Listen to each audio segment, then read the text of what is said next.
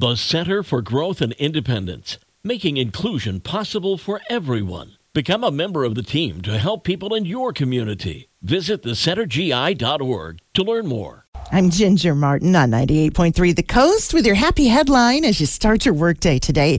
You know, and if you've ever had dreams of winning the lottery so you don't have to go to work, well, that is exactly what happened to an entire town in Belgium where Christmas came just a little bit early for them this year. The owners of a local store there often organize a lottery group in the community, and this time around, 165 people from that town chipped in $15, and for the first time, they hit the jackpot. Get this, the group ended up winning about $150 million total, which means each one of those people will walk away with about $900,000 tax-free.